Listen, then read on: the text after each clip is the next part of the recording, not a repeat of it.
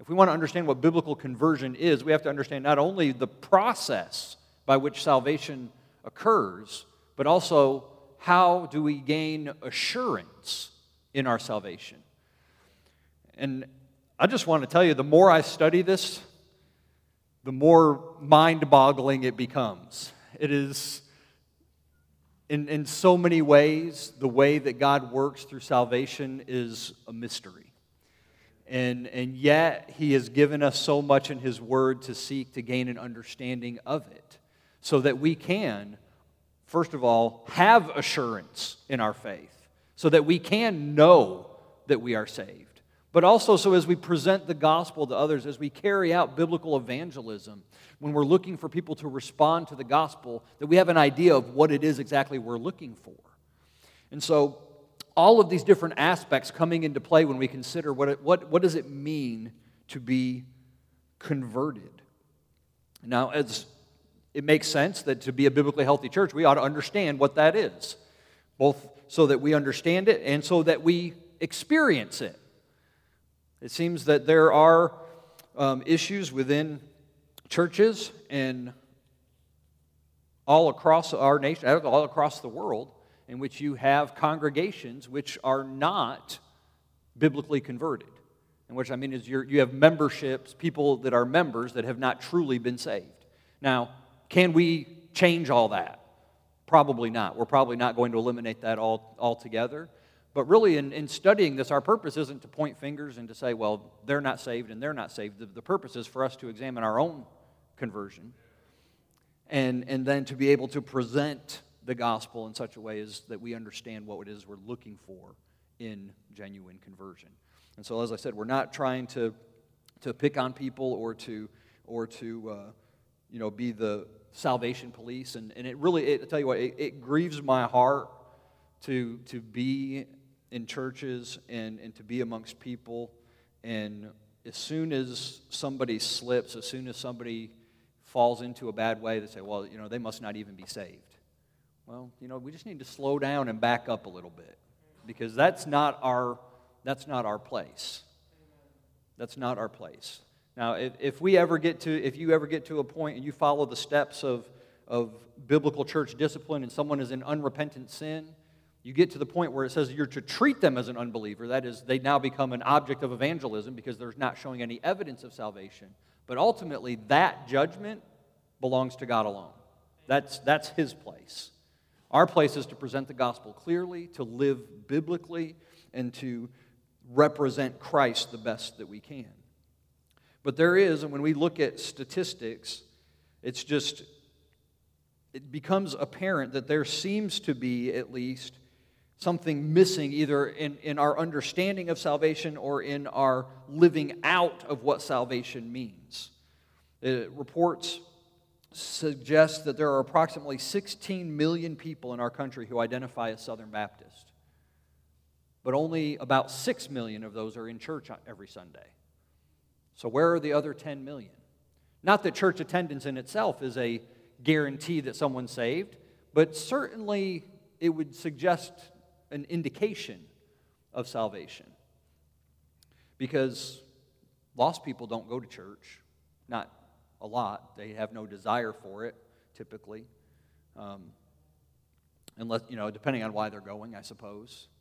And, I don't believe that all the people that aren't in church every Sunday are lost any more than I believe that 6 million in church are all saved. That's something, again, that's God's judgment, but it does make you wonder where they all are and what has given, I guess, a level of comfort for identifying Christians to stay away when the Bible speaks so much of the importance of congregational worship. And we know, as Hebrews tells us, that we're not to forsake the assembling of ourselves together, and to do so is to be in sin. And so these things just make us wonder what is going on in the lives of so many, and in the lives of the church in general, given the overwhelming numbers of those who are walking in disobedience.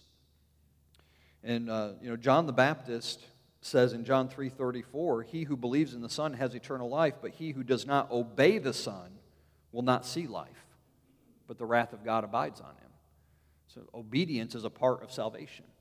So as we look at biblical conversion tonight, we're going to be looking at some different aspects of what that means.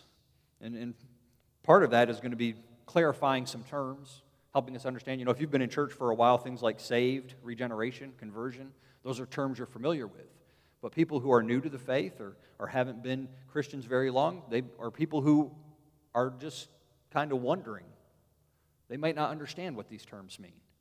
And so we have to, we can get really comfortable sometimes in our Christian lingo, and we can talk completely over somebody's head and not even realize we're doing it. And if we're trying to present the gospel and we're trying to get people to respond to the gospel, we need to be able to explain terminology so that they understand what it is we're talking about.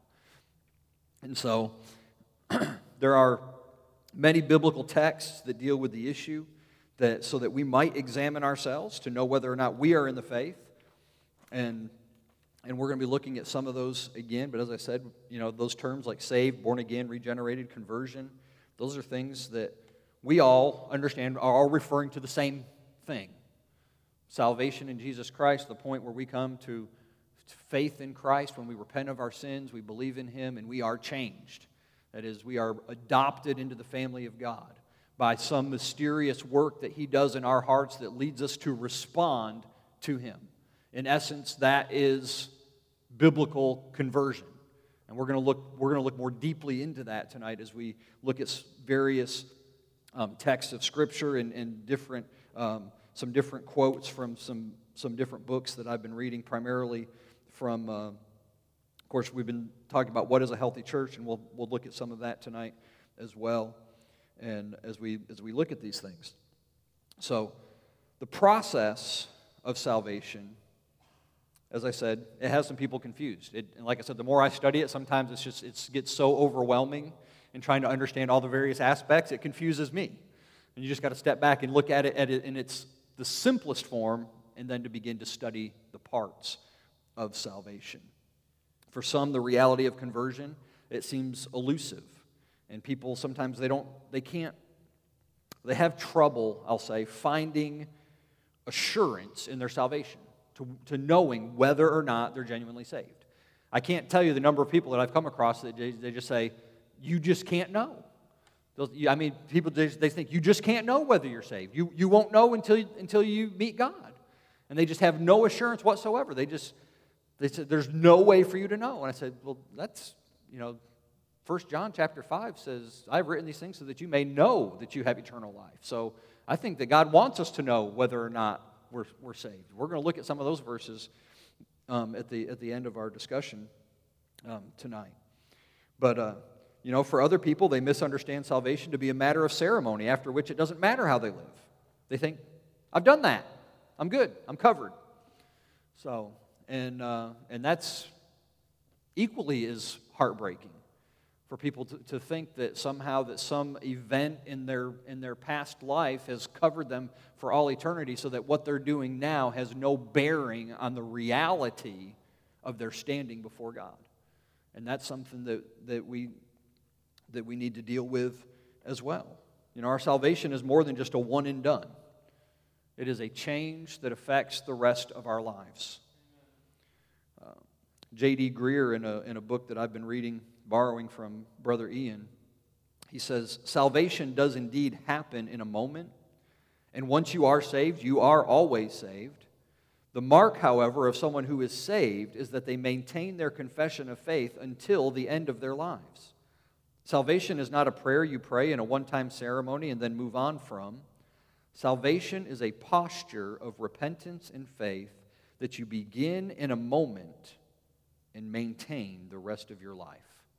I think that's a pretty good definition for what salvation is. He describes in that book an encounter with a young man when he was himself struggling with his own salvation. He talks about asking Jesus into his heart about 5,000 different times. He was baptized 4 different times because he just could never get assurance. But in his young life as a teenager, he was talking about being on the basketball court and encountering this guy, and this guy was all tattooed up. He said he had so many tattoos he didn't even know what color his skin was. But he's talking to the guy and trying to witness to him, and the guy stops him for a second. They're just playing basketball out at the park, and the guy says, "Are you trying to witness to me?" And so he was shocked at first that the guy knew what witnessing was, and then as he says, "Well, yeah," and the guy just stopped him, and he said, "Man, no one's tried to witness to me in a long time," and basically said that he went to youth camp when he was a teen. That he prayed a prayer, he became a super Christian, that he went out, he actually shared his faith with other people, and they were saved, and then somewhere along his journey, he discovered the opposite sex, and all of the excitement that comes along with that, and he didn't like the idea of God telling him who he could and couldn't be with, and so now he was a happy atheist. And he says, "But you know what? I went to a Baptist church, and they taught me once saved, always saved, so even if I'm wrong, I'm good, because I had that experience." And then he asked him, he says, "You're a Baptist, right?" And Greer's response was no response. He just says, "Awkward silence for me," because he understood just enough of our Southern Baptist lingo and theology, but he had adopted just fragments of that fit his life and his understanding, but he was holding on to something that wasn't genuine. I mean,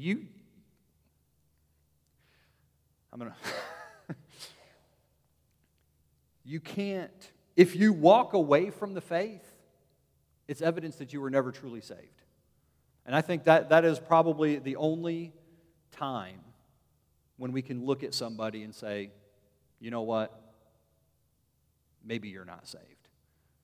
I don't like to do that to people, but I think in that situation where they've walked away and they're denying God, I think it's pretty safe to say that they're not saved. There needs to be a consistency of obedience to Christ, demonstrating a heart that belongs to Him. So what does it mean to have faith? What is faith? Well, faith is belief, right?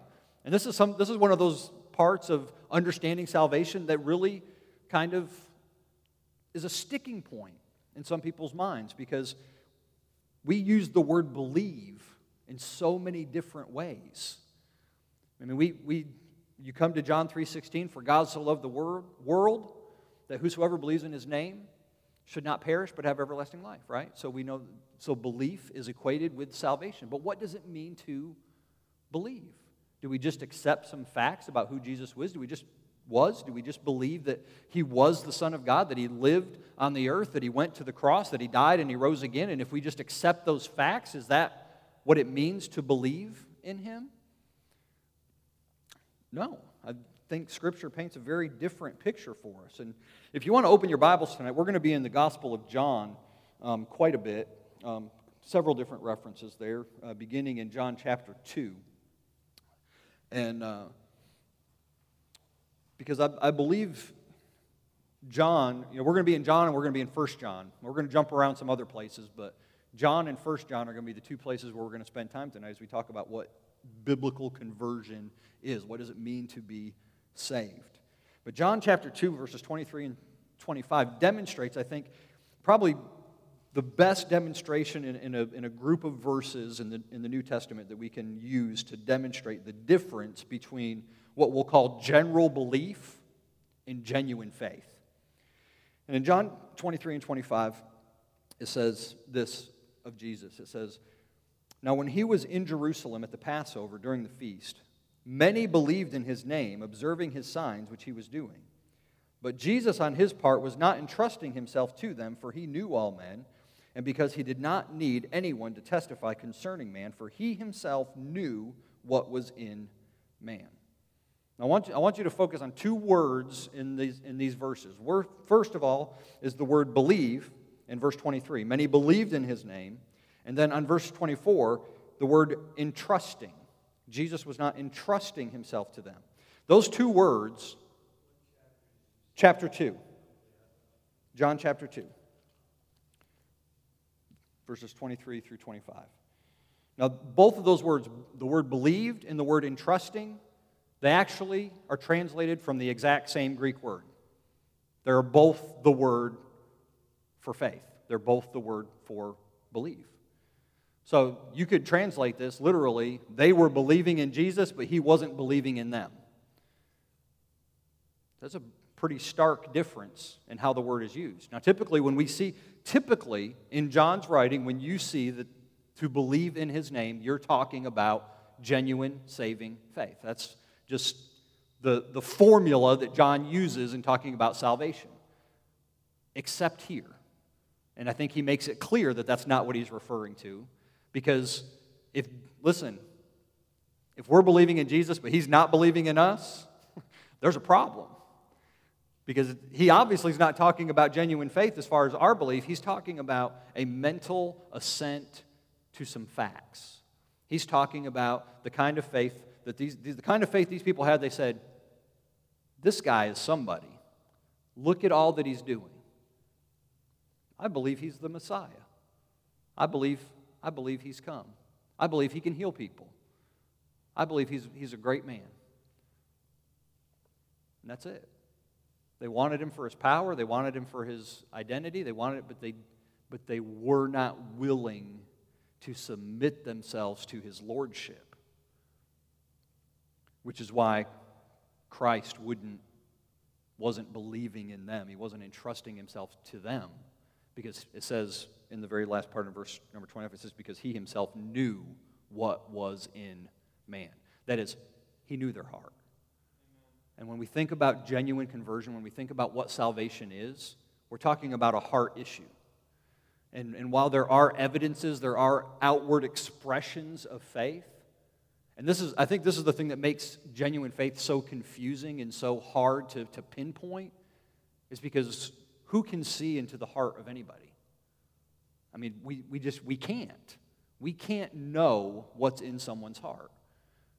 The only evidence of what's in someone's heart is witnessed through how they live their life. And so we put a lot of weight on actions. And this is really what faith, genuine saving faith is. It's belief that does something. It is belief in action. It is genuine faith says, I believe this, and I'm acting in response to that belief. Not just that I'm that I'm agreeing to some facts, but I'm actually going to respond in such a way as to demonstrate that I actually believe this. I've used this illustration before, and Charlie and I were just talking about flying, right? Getting on a plane, right? Think about it. It takes a lot of faith to get on a plane. You got to believe that a 20-ton piece of metal can get off the ground and fly. Okay, that's something just in itself. Then you're going to get on that plane. You don't get to meet the pilot or the co-pilot or anybody. You just have to believe that these guys are qualified to be able to maneuver this thing and get you where you're going. Kind of makes you uneasy. Charlie, I'm not trying to scare you, brother, but But if you didn't believe that plane could fly, and you didn't believe that the airline was checking these guys out, then you're not going to get on that plane.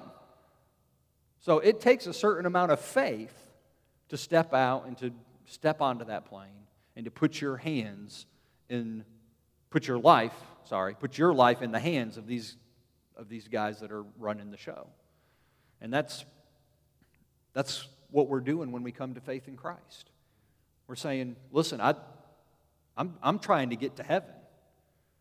And the only way I'm going to get there is to put my life in the hands of Jesus.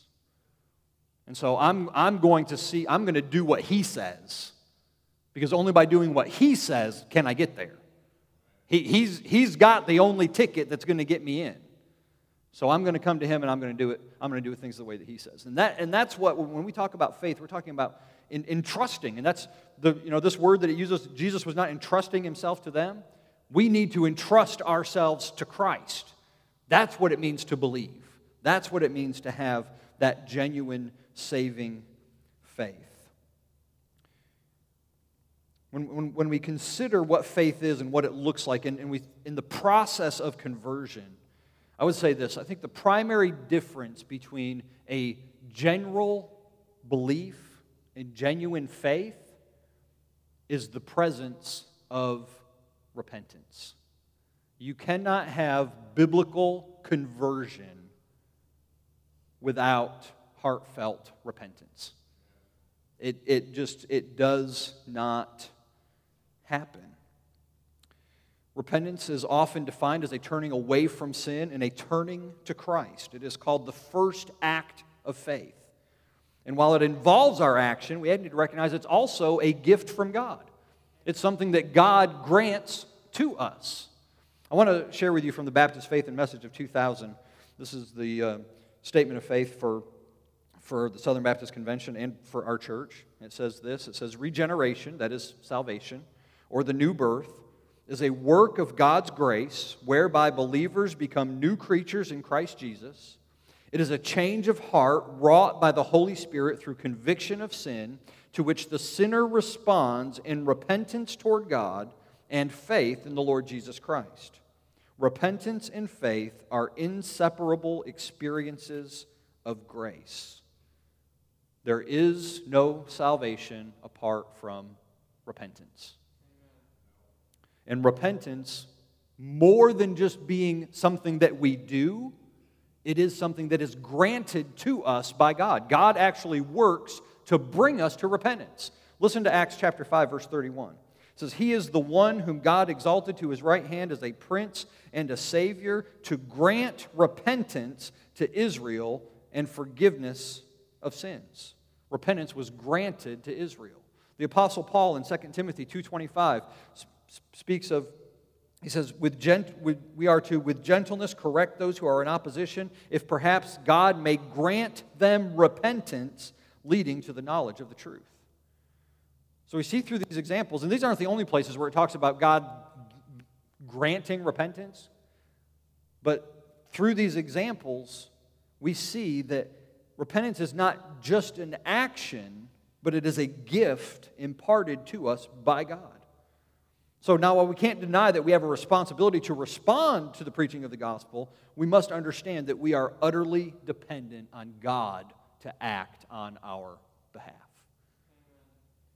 Mark Dever, in What is a Healthy Church, tells us, he says, conversion certainly includes our actions, as we've discussed, yet conversion is much more than that. Scripture teaches that we must have our hearts replaced, our minds transformed, our spirits given life. We can't do any of this. The change every human needs is so radical, so much at our very root, that only God can do it. He was responsible for our natural birth, so He must give us new birth. Jesus echoes this truth in John 6:44. He tells us, no man can come to me unless the Father who sent me draws him. The Apostle Paul writes in Titus 3, verse 5, he says, He saved us not on the basis of deeds which we have done in righteousness, but according to His mercy by the washing of regeneration and renewing of the Holy Spirit. You see, repentance needs to be recognized as the outcome of God's work in our hearts. When God gets a hold of our heart, when He convicts us of sin, He brings us to the place where we recognize that our sin has separated us from God, that it has brought guilt before us, that we deserve only judgment, and that our only hope is in Christ. And that leads us to a place of seeking God's forgiveness. We put ourselves at the mercy of God, and we call upon Christ, believing that His sacrifice is the only sufficient means of dealing with our sin. I think one of the best pictures of repentance that we see in Scripture comes to us in the Gospel of Luke in chapter 18, verse 13. The parable of the Pharisee and the tax collector. Some of y'all are familiar with that. The Pharisee is there praying in the temple, boasting about how good he is, thanking God for how good he is. But in verse 13, it talks about the tax collector. It says, standing some distance away, He was even unwilling to lift up his eyes to heaven, and he was beating his breast, saying, God, be merciful to me, the sinner. The recognition of sin that cries out for God's mercy. That is a biblical picture of repentance, a biblical picture of what the moment of conversion looks like. And I think it's important for us to be able to identify a moment of conversion. But I don't think we need to be so hung up on that moment that we miss out on the reality of what faith is. Sometimes we get so focused on the moment that we forget to live for Christ now. See, because genuine salvation is really not about that moment. It's about what God's doing with us right now and how we're responding to Him right now and how we're trusting in Him right now. That's what salvation is meant to look like. And repentance is not just something that is meant to be a singular experience. It is the beginning of an experience with God. Because as we grow in our knowledge and understanding of Christ and our knowledge and understanding of His Word, the Holy Spirit should continue to convict us of sin, should continue to reveal to us where we've fallen short. So we ought to be in a state that we will continue to repent of sin as God reveals it to our hearts, and that we will continue to grow in grace and understanding, to grow in faith. Greer comments in his book that repentance and faith are heart postures you take toward the finished work of Christ. You might express the beginning of the posture in prayer, but don't make the mistake of equating that prayer with the posture. The sinner's prayer is not a magic incantation or a recipe you follow to get a salvation cake. The real stuff, the stuff that matters, is the posture of repentance and faith behind the words you speak. The prayer is good only insofar as it verbalizes the posture. Genuine conversion is a work of the Spirit accomplished in the heart of a person.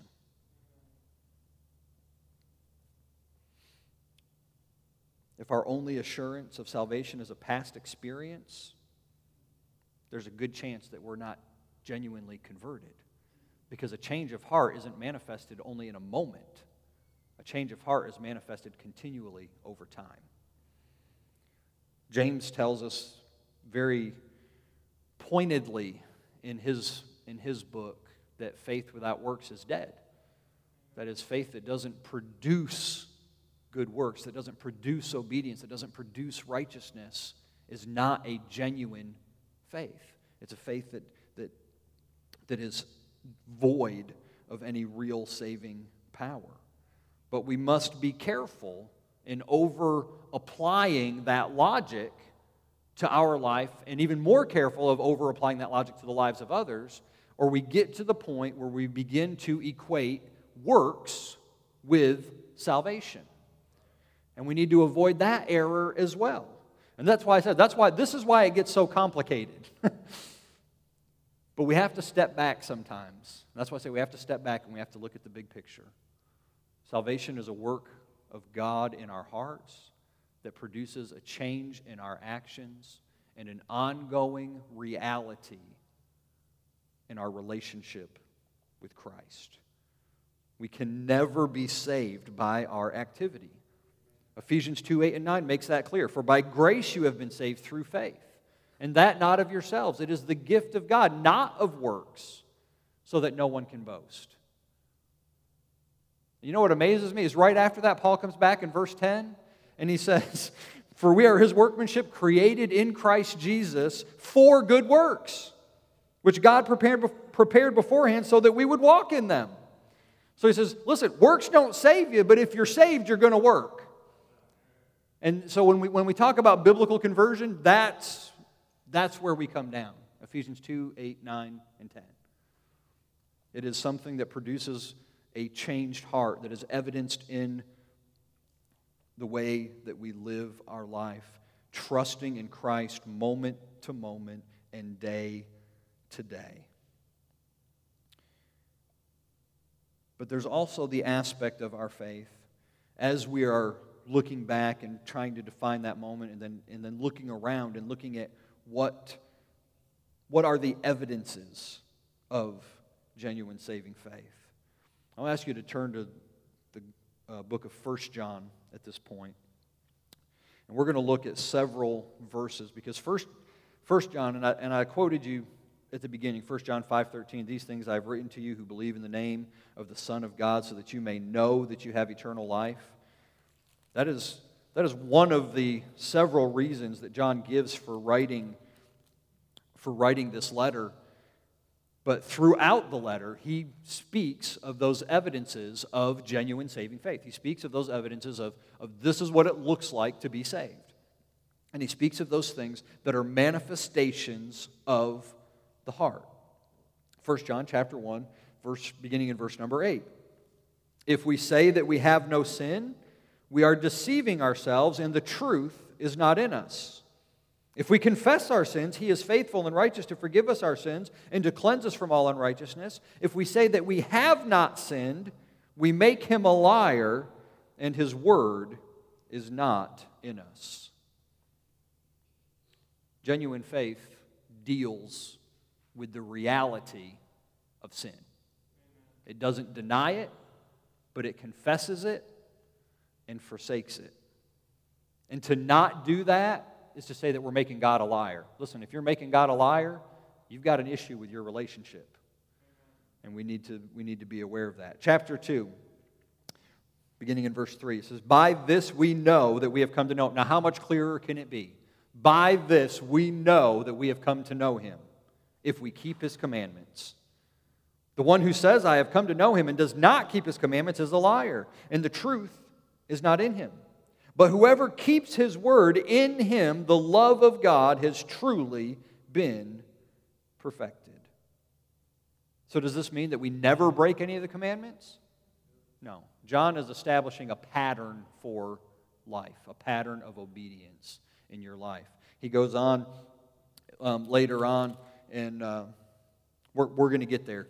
But look down at verse number 10 first. Verse number 10, chapter 2. He says, the one who loves his brother abides in the light, and there is no cause for stumbling in him. Love is a manifestation of genuine conversion, loving our brothers. That's the second commandment, right? The first commandment's love God. The second one's what? Love your neighbor, right? Verse number 15. Do not love the world, nor the things in the world. If anyone loves the world, the love of the Father is not in him. I think this trips a lot of people up, because I think a lot of Christians struggle with the love of the world. And I don't think this is, again, John seems to speak very black and white about things. I mean, he's just very hardcore. He's just like, this is the way it is. And so when we see that, we're just like, how can we have any hope at all? Because I struggle with this. But I think the thing to ask yourself in evaluating your own life is, where is your heart? Again, remember, it's a heart issue. It's not so much an activity issue, but it's a heart issue that results in activity. So when he talks about not loving the world or the things in the world, I think the question is not, do you ask yourself, am I not saved because I keep desiring the things that are in the world? But I think what you ask yourself, is my desire for the things of the world greater than my desire for the things of God? And that's where we have to evaluate ourselves. Because if your desire for the things of the world is greater than your desire for the things of God, then there's a problem. Then you've come to a point where you're choosing the world over God. And that reveals an issue. Look at verse number 19. They went out from us, but they were not really of us. For if they had been of us, they would have remained with us. But they went out so that it would be shown that they all are not of us. Again, this goes back to what I said earlier about those that abandon the faith. We can be certain that they were never truly converted. Because if they had been, they would have continued with us. But because they went out. And this doesn't mean just going out from a local congregation. This means going out from the faith. This means abandoning the faith. If they abandon the faith, then they've not truly been converted. Heart issues. Verse number 29, chapter 2. If you know that he is righteous, you know that everyone also who practices righteousness is born of him. And this is where I was thinking a little earlier. Let's go on to chapter 3, verse 4. Everyone who practices sin also practices lawlessness, and sin is lawlessness. Establishing patterns of behavior. Verse number 9. No one who is born of God practices sin, because his seed abides in him, and he cannot sin because he is born of God. Again, the English is very unforgiving here. The Greek's a little more forgiving if you understand it, because it is conveying the idea of habitual sin. It's conveying the idea of continuous sin, the practice of sin. This is the pattern of your life that's being established. And we could go on.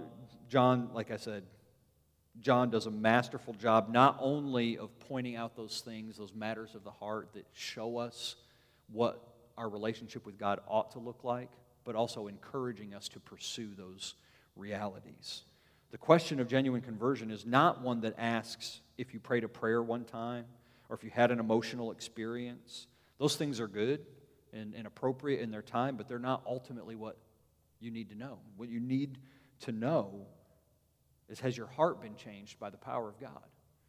Have you been convicted of sin? Have you been led to a place of repentance? Have you grown in your understanding and knowledge of Christ and His Word since the time of your conversion?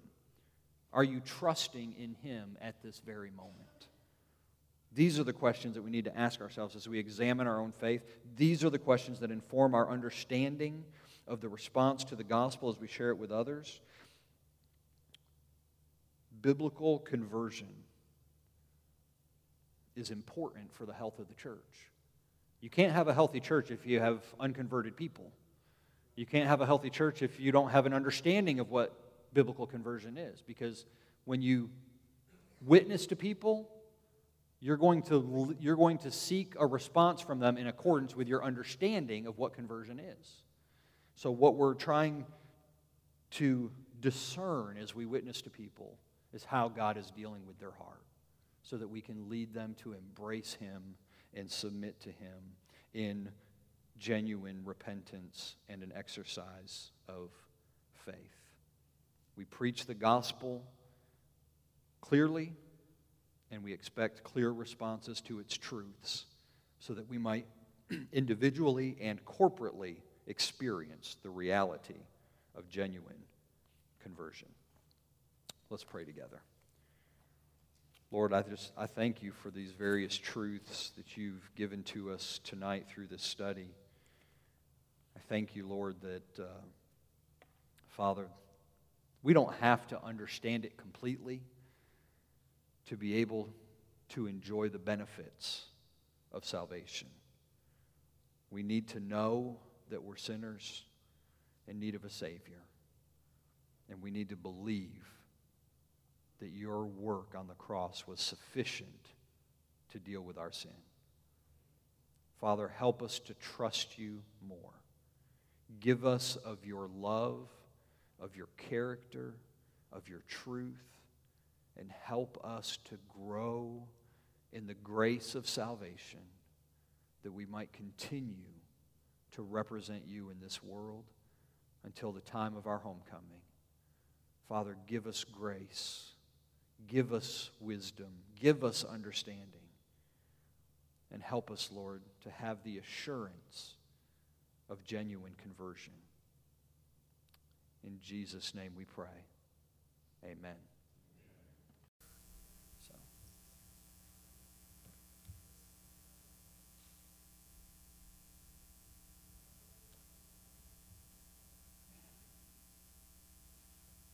Go on, Keegan.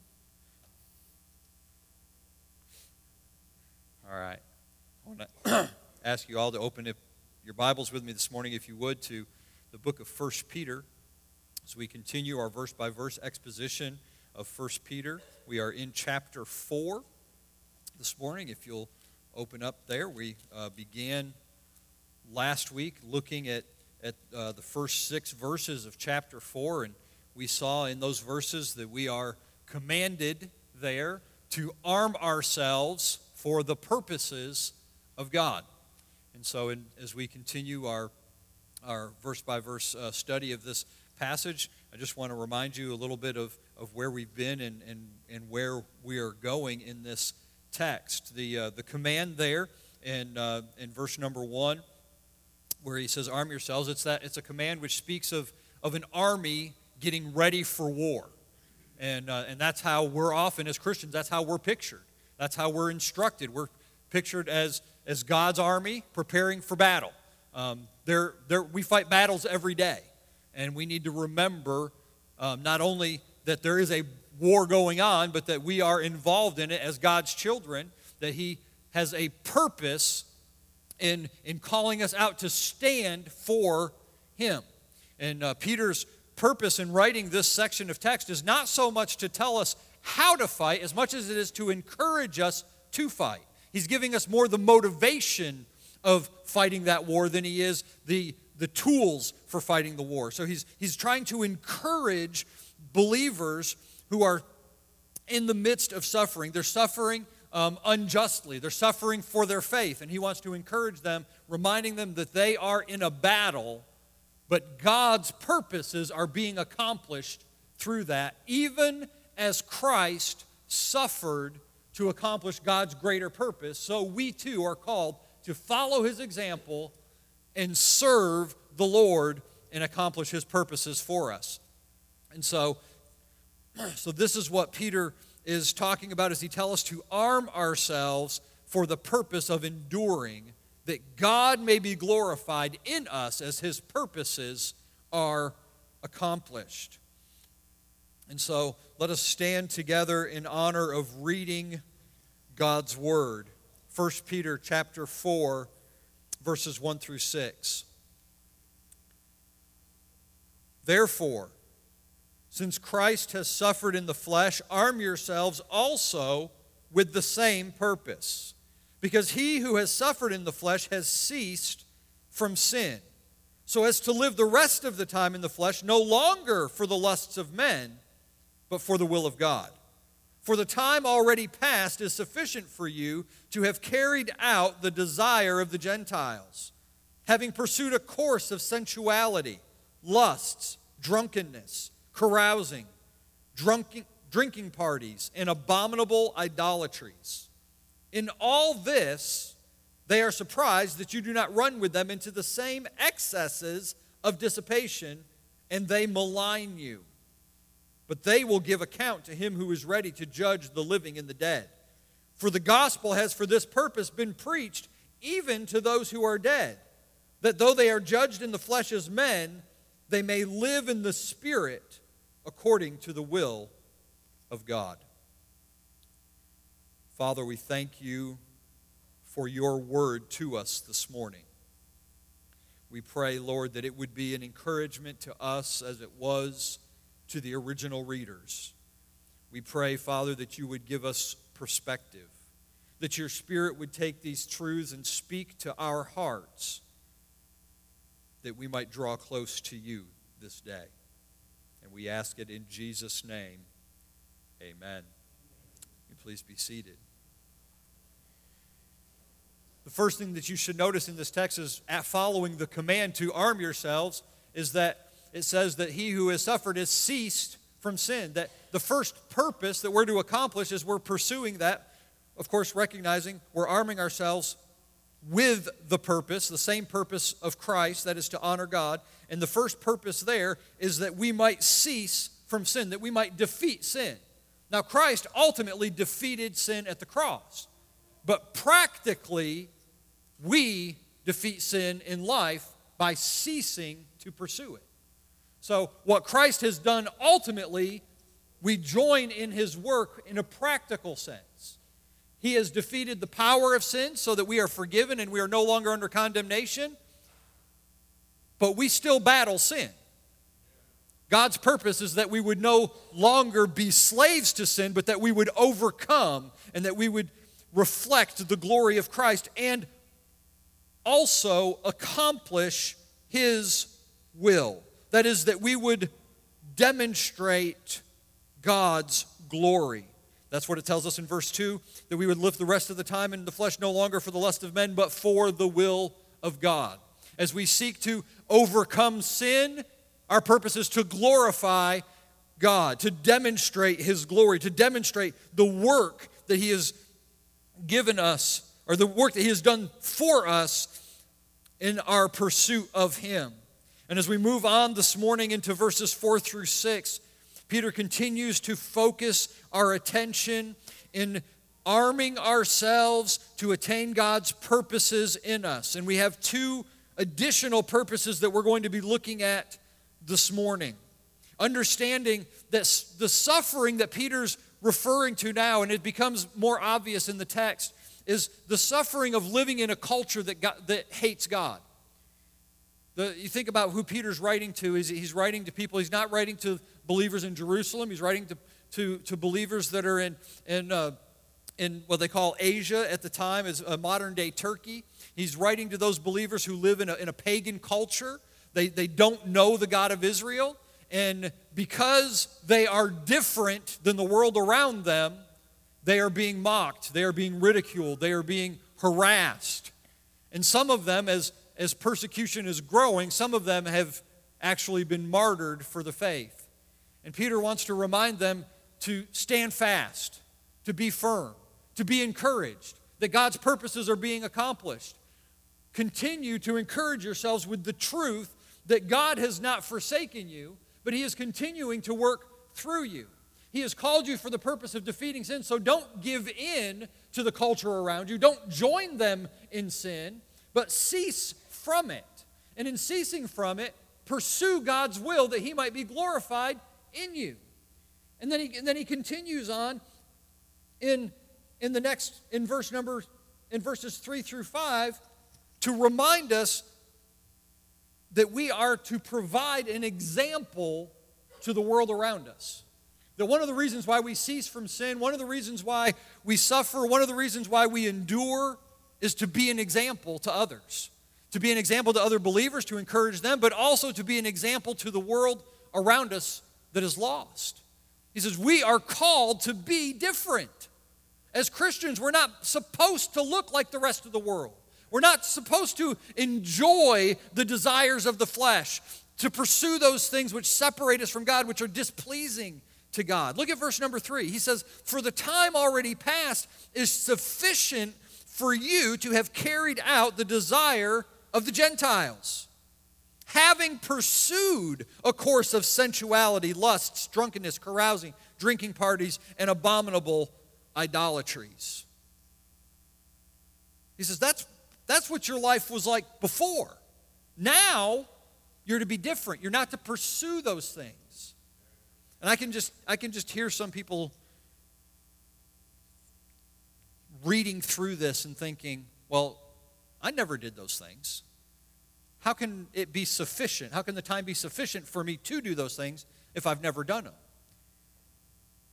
God didn't intend for this passage to encourage us to say, well, you know what, everybody needs to live a life of rebellion for a little while before they come to faith in Christ. That's not the point. He says, whatever time you've spent apart from God is a sufficient amount of time to be condemned for your sins. That's what's sufficient. Actually, the word sufficient is a word that could be translated as to be content. That is, understand, be content with that time which you were away from God, understanding the condemnation that was brought on you. Be content understanding that God has delivered you out of that and that you're not to pursue it. See, our lives ought to reflect the reality of regeneration. That is, we ought to be different from the world around us. You know, I've met with several people over the years, many who have come to faith later in life, And this would describe much of what their life was like beforehand. They were involved in all of these wild things, these revelries and drinking parties and things that are abominable before God. And none of them want to go back to that. None of them want to go back to where they were, but they live with a regret that they wasted so much of their life pursuing the things of the world rather than serving God. And yet, there are Christians, there are believers, or so-called believers, that will look at a passage like this and say, well, you know, I was brought up in the church and I was converted at an early age and I never experienced these things and I really think that I'm missing out on something. Listen, if your heart is after the things of the world, then you have a heart problem before God. Because God's purpose in saving us isn't so that we can pursue the things of the world, but so that we can pursue Him. We need to not cling to those things that are in the world, but we need to cling to God. We need to cling to the regenerating power of the Spirit, which came into us, which gave us a knowledge of the truth, which helped us to understand that it was sufficient before, and the things that we did. Anything that you've done in your life that is against God's word and God's will is sufficient enough to condemn you for eternity. That is the reality of being born under the curse of sin.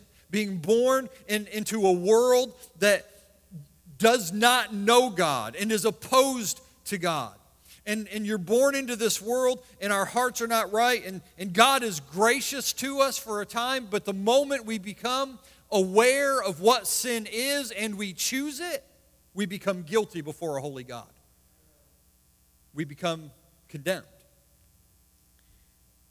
And we're not to pursue those things as Christians. Having been saved, we ought to desist from sinful living. That doesn't mean that we don't struggle with the draw of sin. I think there are times in life that, especially for those that have lived a life of sin before, there are certain aspects of that former life that still draw us. They still get our attention. They still tempt us to a degree. But there's no enjoyment left there for us. There's no satisfaction there for us. Because we can only be satisfied in Christ. Christians, we might struggle with sin, but we ought not to long for it. We might struggle with sin, but we need to recognize that it was that very sin that put Christ on the cross. It was that very sin that He poured His blood out for, to cover. It was that sin that He died for. And we ought to abhor it because of that. If your desire is more for the pleasures of the world than for pleasing the Lord, there's a heart issue. It's a heart issue that God is able to change. James 4:4 warns us. He says, "You adulteresses, do you not know that friendship with the world is hostility toward God? Therefore, whoever wishes to be a friend of the world makes himself an enemy of God." 1 John 2:15 says, "Do not love the world nor the things in the world. If anyone loves the world, the love of the Father is not in him."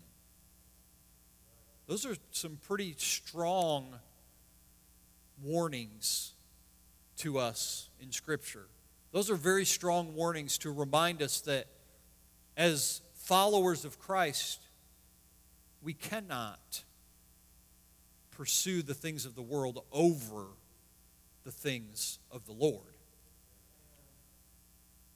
Like I said, we may struggle, but our greatest desire ought to be that of pleasing our Heavenly Father and living for Him. God knows that we struggle. God knows our heart. And His purpose in reminding us of this and what Peter is telling us here is a matter of examining our desires. Has your heart been changed by the love of Christ, or are you still of the world? our example one that demonstrates the reality of regeneration, or is it one that blends in with a God-hating culture? We must be devoted to the things of God. We must be devoted to His will and His word and His way, so that as examples to the world around us, we might demonstrate the reality of regeneration, understanding that when we do so, there is a response from our culture. And this is what we see in verse number 4. In all this, that is, in all of these things in which we're not participating in anymore, it says, they are surprised that you do not run with them into the same excesses of dissipation, and they malign you. We're given two responses of the culture towards the Christian who no longer participates in the things that the culture deems to be worthy of pursuit. And while we are looking at a culture historically that was pagan and was involved in all kinds of immoral acts and different things, when we look at the world in which we live and the culture in which we exist today, it's really not all that different.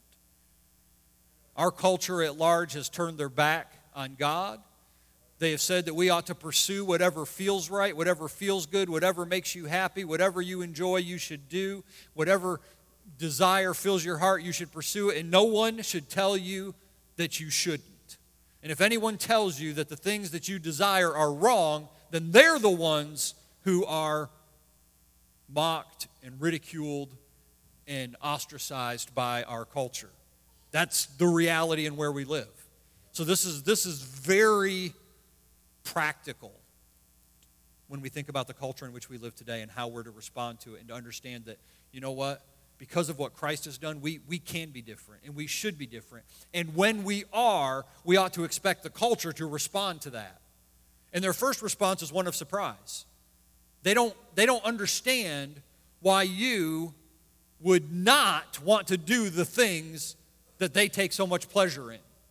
They don't understand why you don't want to go to that party and get drunk. They don't understand why you don't want to go and get high. They don't understand why you don't want to just be involved with as many different people as you can to have the greatest experiences as you can sexually. They don't understand if you don't want to do those things, because those are the things that they pursue. Those are the things that they think that life is all about. Those are the things that they want to fill their life with, because guess what? They're seeking for some kind of fulfillment. They're seeking for some kind of joy. They're seeking for some kind of satisfaction. And they think those things that make them feel good for a few minutes are the answer. But it's never enough. And it will never be enough. None of those things will ultimately satisfy them. Because we're all created to have a relationship with God, a relationship with our Creator.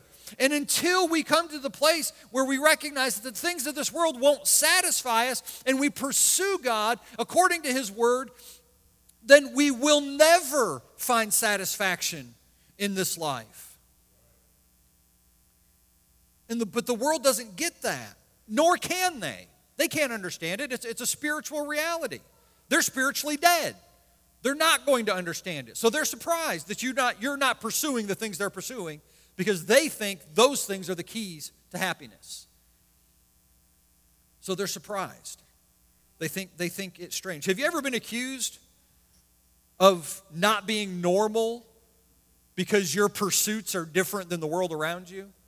Has anybody ever poked fun at you because you didn't want to do the things that they thought were worth doing? Yeah. I mean, we ought to experience that. This is part of what comes from living in a world that is opposed to God and seeking to stand and live by conviction. Is you're going to be ridiculed by the world. They're going to mark you off. We should expect it. We should be prepared for it. And we should endure it. Because it doesn't usually stop with them being surprised. It often goes on into that mocking, that ridicule. Peter says, not only are they surprised that we don't run with them, but they malign you. The most literal translation from the Greek is they blaspheme you. Now, we don't typically think of blaspheming people, but the word in its most literal sense just means to speak ill of. They don't like it when you don't do the things that make them feel good because somehow they think you're judging them all of a sudden. And so instead of trying to understand where you're coming from, they're simply going to try and make you look bad. They're going to try and make themselves feel better by putting themselves down, putting us down as Christians, make themselves feel better by putting us down. But we are called to endure, remembering that we are being an example.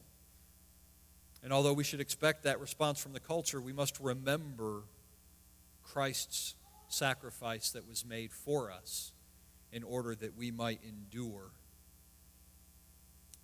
Can we not endure a few moments of discomfort in recognition of the discomfort the Lord suffered for our sake?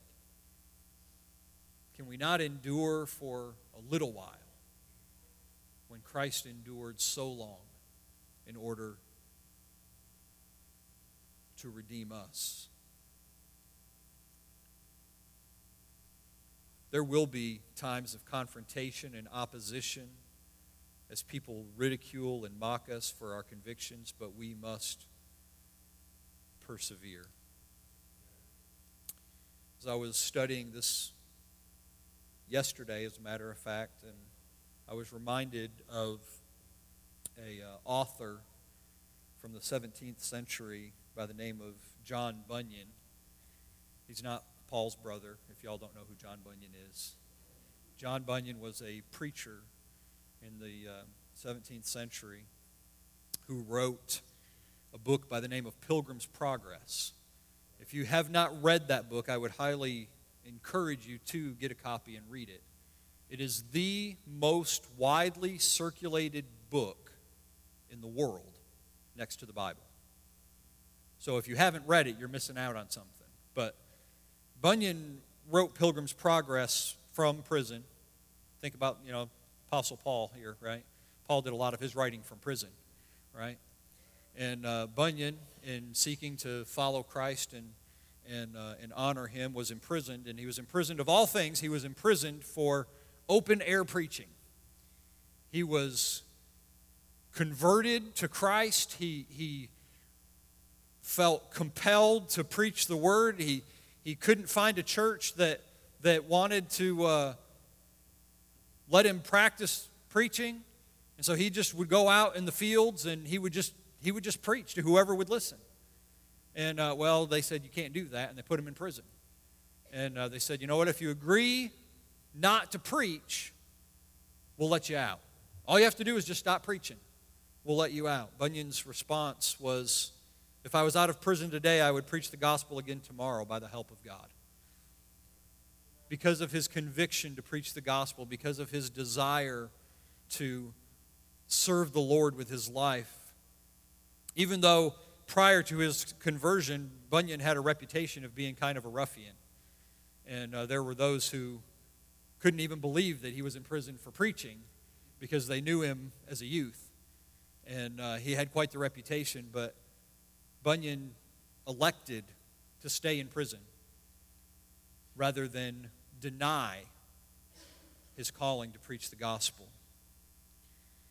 And Bunyan would be in prison, and people would gather around outside of his jail cell window in order to hear him preach. I don't know how they knew he was preaching.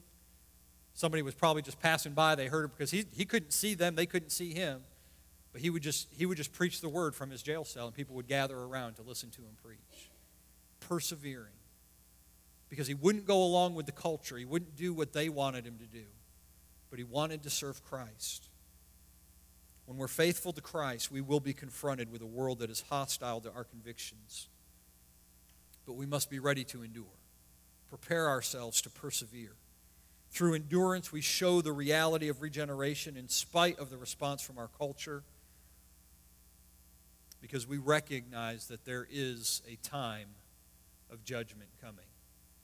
There is an accountability that will be given. And Peter points us in that same direction. He says, listen, be encouraged. Understand those people that are mocking you, those people that are making fun of you, listen, they're going to answer for it. Verse number 5 says, they will give an account to him who is ready to judge the living and the dead. Now, I think sometimes it seems a little bit harsh. And I think part of this is just a nuance to our own culture. Of course, there's always a part of us, I think, that rejoices in this kind of reality, too, is to rejoice. And you think about those who are doing wrong to you, and you want something to be done to them, and just knowing that it's coming. They're going to get theirs, right? And we think, well, we ought not to think like that as Christians. But at the same time, God kind of tells us they're going to get theirs. He says, if they don't repent, if they don't turn, listen, you're an example that they might know the truth, that they might see the effects of it in your life, and if they still refuse to hear me, just understand, they're going to give an account. They're going to answer for it. They are going to get theirs. Those that oppose us and persecute us, they are going to have to answer, they don't have to answer to us, but they will have to answer to God. This is one of the reasons why Christians, we don't need to seek retaliation for those that oppose us. We can trust God to take care of them. He will either lead them to repentance or they will suffer eternal condemnation. 2 Corinthians 5:10 reminds us we must all appear before the judgment seat of Christ, so that each one may be recompensed for his deeds in the body according to what he has done, whether good or bad. The message that Paul speaks of in 2 Corinthians here is not so much the judgment of unbelievers, but really that of believers. Because I believe that Peter's point in pointing us to judgment is actually twofold. First of all, it's to remind us that there is an accountability for all those who oppose and oppress and persecute and mock. They're going to answer. But we as believers, we also have to give an accounting, which is why I think Peter mentions in verse 5 when he says, they will give an account to him who is ready to judge the living and the dead. You see, God's judgment is universal. Everyone gives an account to God at some point. And so while, strictly speaking, Peter's talking about the judgment that the unbelievers are going to give, he says, but don't forget, he's the judge of the living and the dead. You're going to give an account too. So remember, as you're called to be an example, that you are going to give an account for how well you were an example, for faithfulness or lack thereof. Not to determine your eternal state, but rather to determine your eternal reward. We're told in 1 Corinthians chapter 3, verses 14 and 15, if any man's work which he has built on it remains, he will receive a reward. If any man's work is burned up, he will suffer loss, but he himself will be saved, yet so as through fire. You see, we can take courage that those who would oppress and persecute us, you know what, they're going to give an account to God, but we also need to remember we are too. So we need to be faithful. We need to continue to stand firm on our convictions. We need to remember to be faithful because judgment comes on all of us. And we would do well to consider that future reality, making sure that we are in the faith and that we are being faithful. The Lord knows our every act. He knows our every thought. So we are encouraged to be a good example, to leave a proper witness. I think one of the great things about being a Christian, about following Christ, is we know that there's a judgment coming, but we don't have to fear it. We can actually rejoice in that time when we get to see our Lord face to face. And if we long to hear those words, well done and good faithful servant, and we order our lives in order to pursue God and His purposes and His righteousness, if we are honest with the Lord about our sins and we confess them before Him, we know He's faithful to forgive us and to cleanse us from all unrighteousness. And We can look forward to that day when we come to the judgment seat of Christ, and we can just lay down and worship God, knowing that we have given Him our all. Judgment's a scary thing if you don't know the Lord. But if you know Him, it doesn't have to be. We can look forward to it with joy and encouragement. Our example, as we cease from sin and we don't pursue the things of the world, it causes not only surprise, but it serves a purpose of planting seeds for the gospel. People will be surprised, and they may, and some will, oppose us and ridicule us and mock us. But even some of those will ultimately be led to repentance. Because our testimony is a means of opening the door for the truth of the gospel. We need to be an example so that we can plant those seeds, so that people might know Christ, His forgiveness, and they might join us in eternal service to our Lord and Savior Jesus Christ, which is actually what Peter points us to in this final verse of this section, is the purpose of pursuing eternal service. Look at it with me, if you will. It says, "For the gospel has for this purpose been preached even to those who are dead, that though they are judged in the flesh as men, they may live in the Spirit according to the will of God."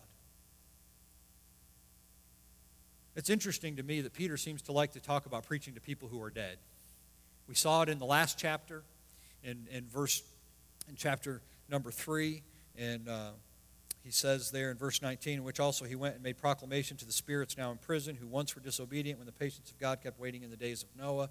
And we talked about how that was the Spirit of Christ preaching through Noah, and Noah proclaiming the gospel, the way of salvation. And how many people believed him? 7 other people, right? Because there was only 8 people on the ark. God says, "I give you one way to be saved. This is it. Get on the ark or die." And 7 people got on the ark, Noah's family, and they were saved. And so they rejected the gospel. They were preached to in the past, and they rejected the gospel. Now, in our text, Peter's pointing to the reality that the gospel has been proclaimed to people who have accepted the gospel. And so he's causing us to look back at the faithfulness of those who have gone before, recognizing that there is a present reality and a future reality for us to consider. The present reality of those that have believed in the gospel, that even though they may have been martyred for the faith, even though they may have given their all for the faith, that they are at this very time, at this very moment, they are living in the presence of God, serving Him, glorifying Him, worshiping Him, serving Him for all eternity. The gospel has been preached even to those who are dead, that though they are judged in the flesh as men, they may live in the Spirit according to the will of God. What does that mean, they were judged in the flesh as men? It means they experienced the same ridicule, the same oppression, the same persecution that you may experience. They experienced that same suffering. They were judged by men for their faithfulness. Some judged them faithful and followed. Some judged them faithful and persecuted. But it wasn't the judgment of men that really mattered. It was the judgment of God. And because God is a faithful judge, and because God redeems those who come to Christ in faith and repentance, there is an eternal reality, an eternal service which we can enjoy as believers, so that we will never be separated from the love of God. Salvation is the reality of a life that begins when we believe, but it continues through all eternity. It never ceases. We get to the end of this life and we just make a transition. We transition from serving Christ in this life to serving Christ in the next life.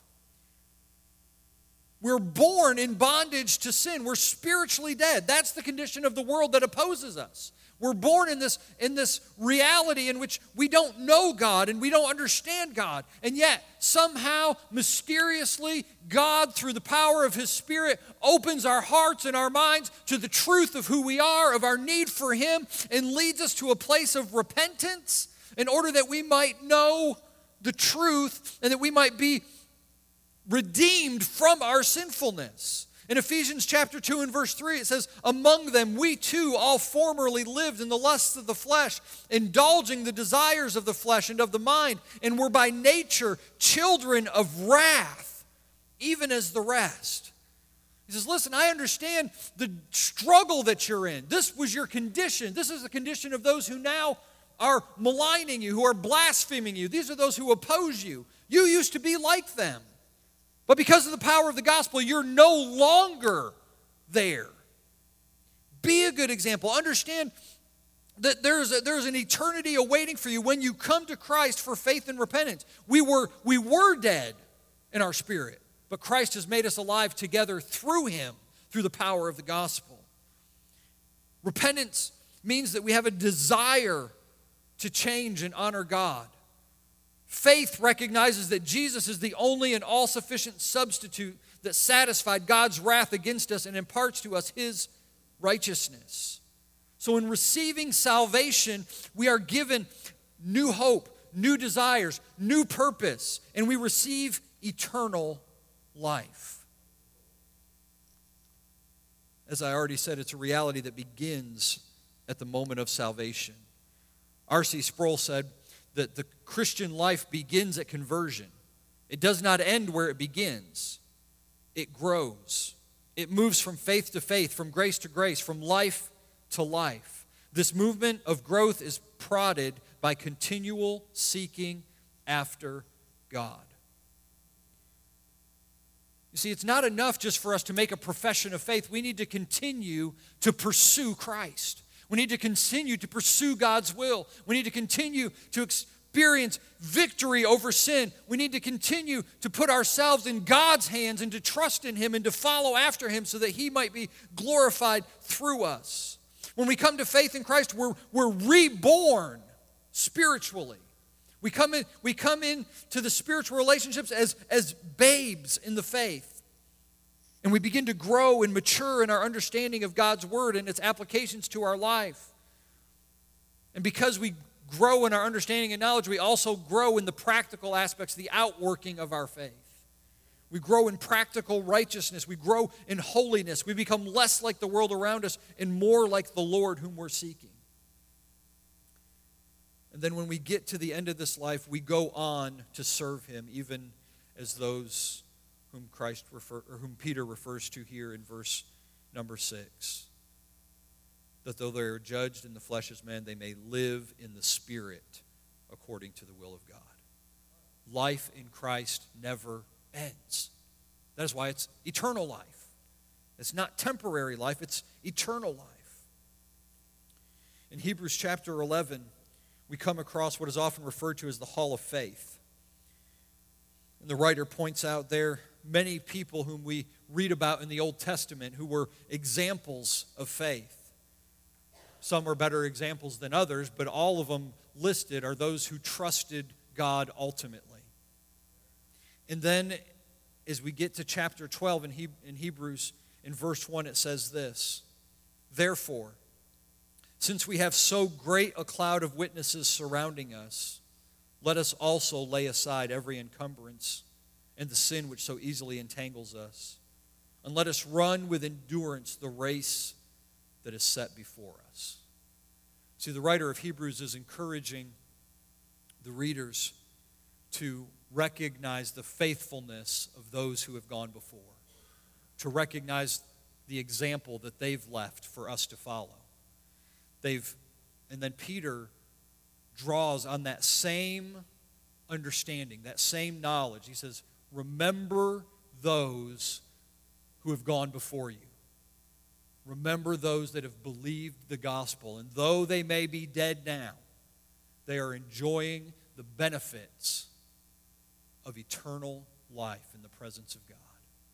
And we have that to look forward to if we endure. if we believe, if we come to Christ. Remember those who have gone before. Remember their example. Remember they have attained to the promise of eternal life. Therefore, prepare yourselves, whatever may come, that you may also persevere and fulfill God's will for your life. Defeating sin, living for God's glory, providing an example, and pursuing eternal service. Difficult times are going to come. We will face opposition. We will face ridicule at times. We will face other examples and hardships in life. But remember, Christ has saved you to be his representative, to be an example to those around you. So don't be discouraged by difficult people. Don't be overcome by seemingly desperate circumstances. But keep your eyes on Christ.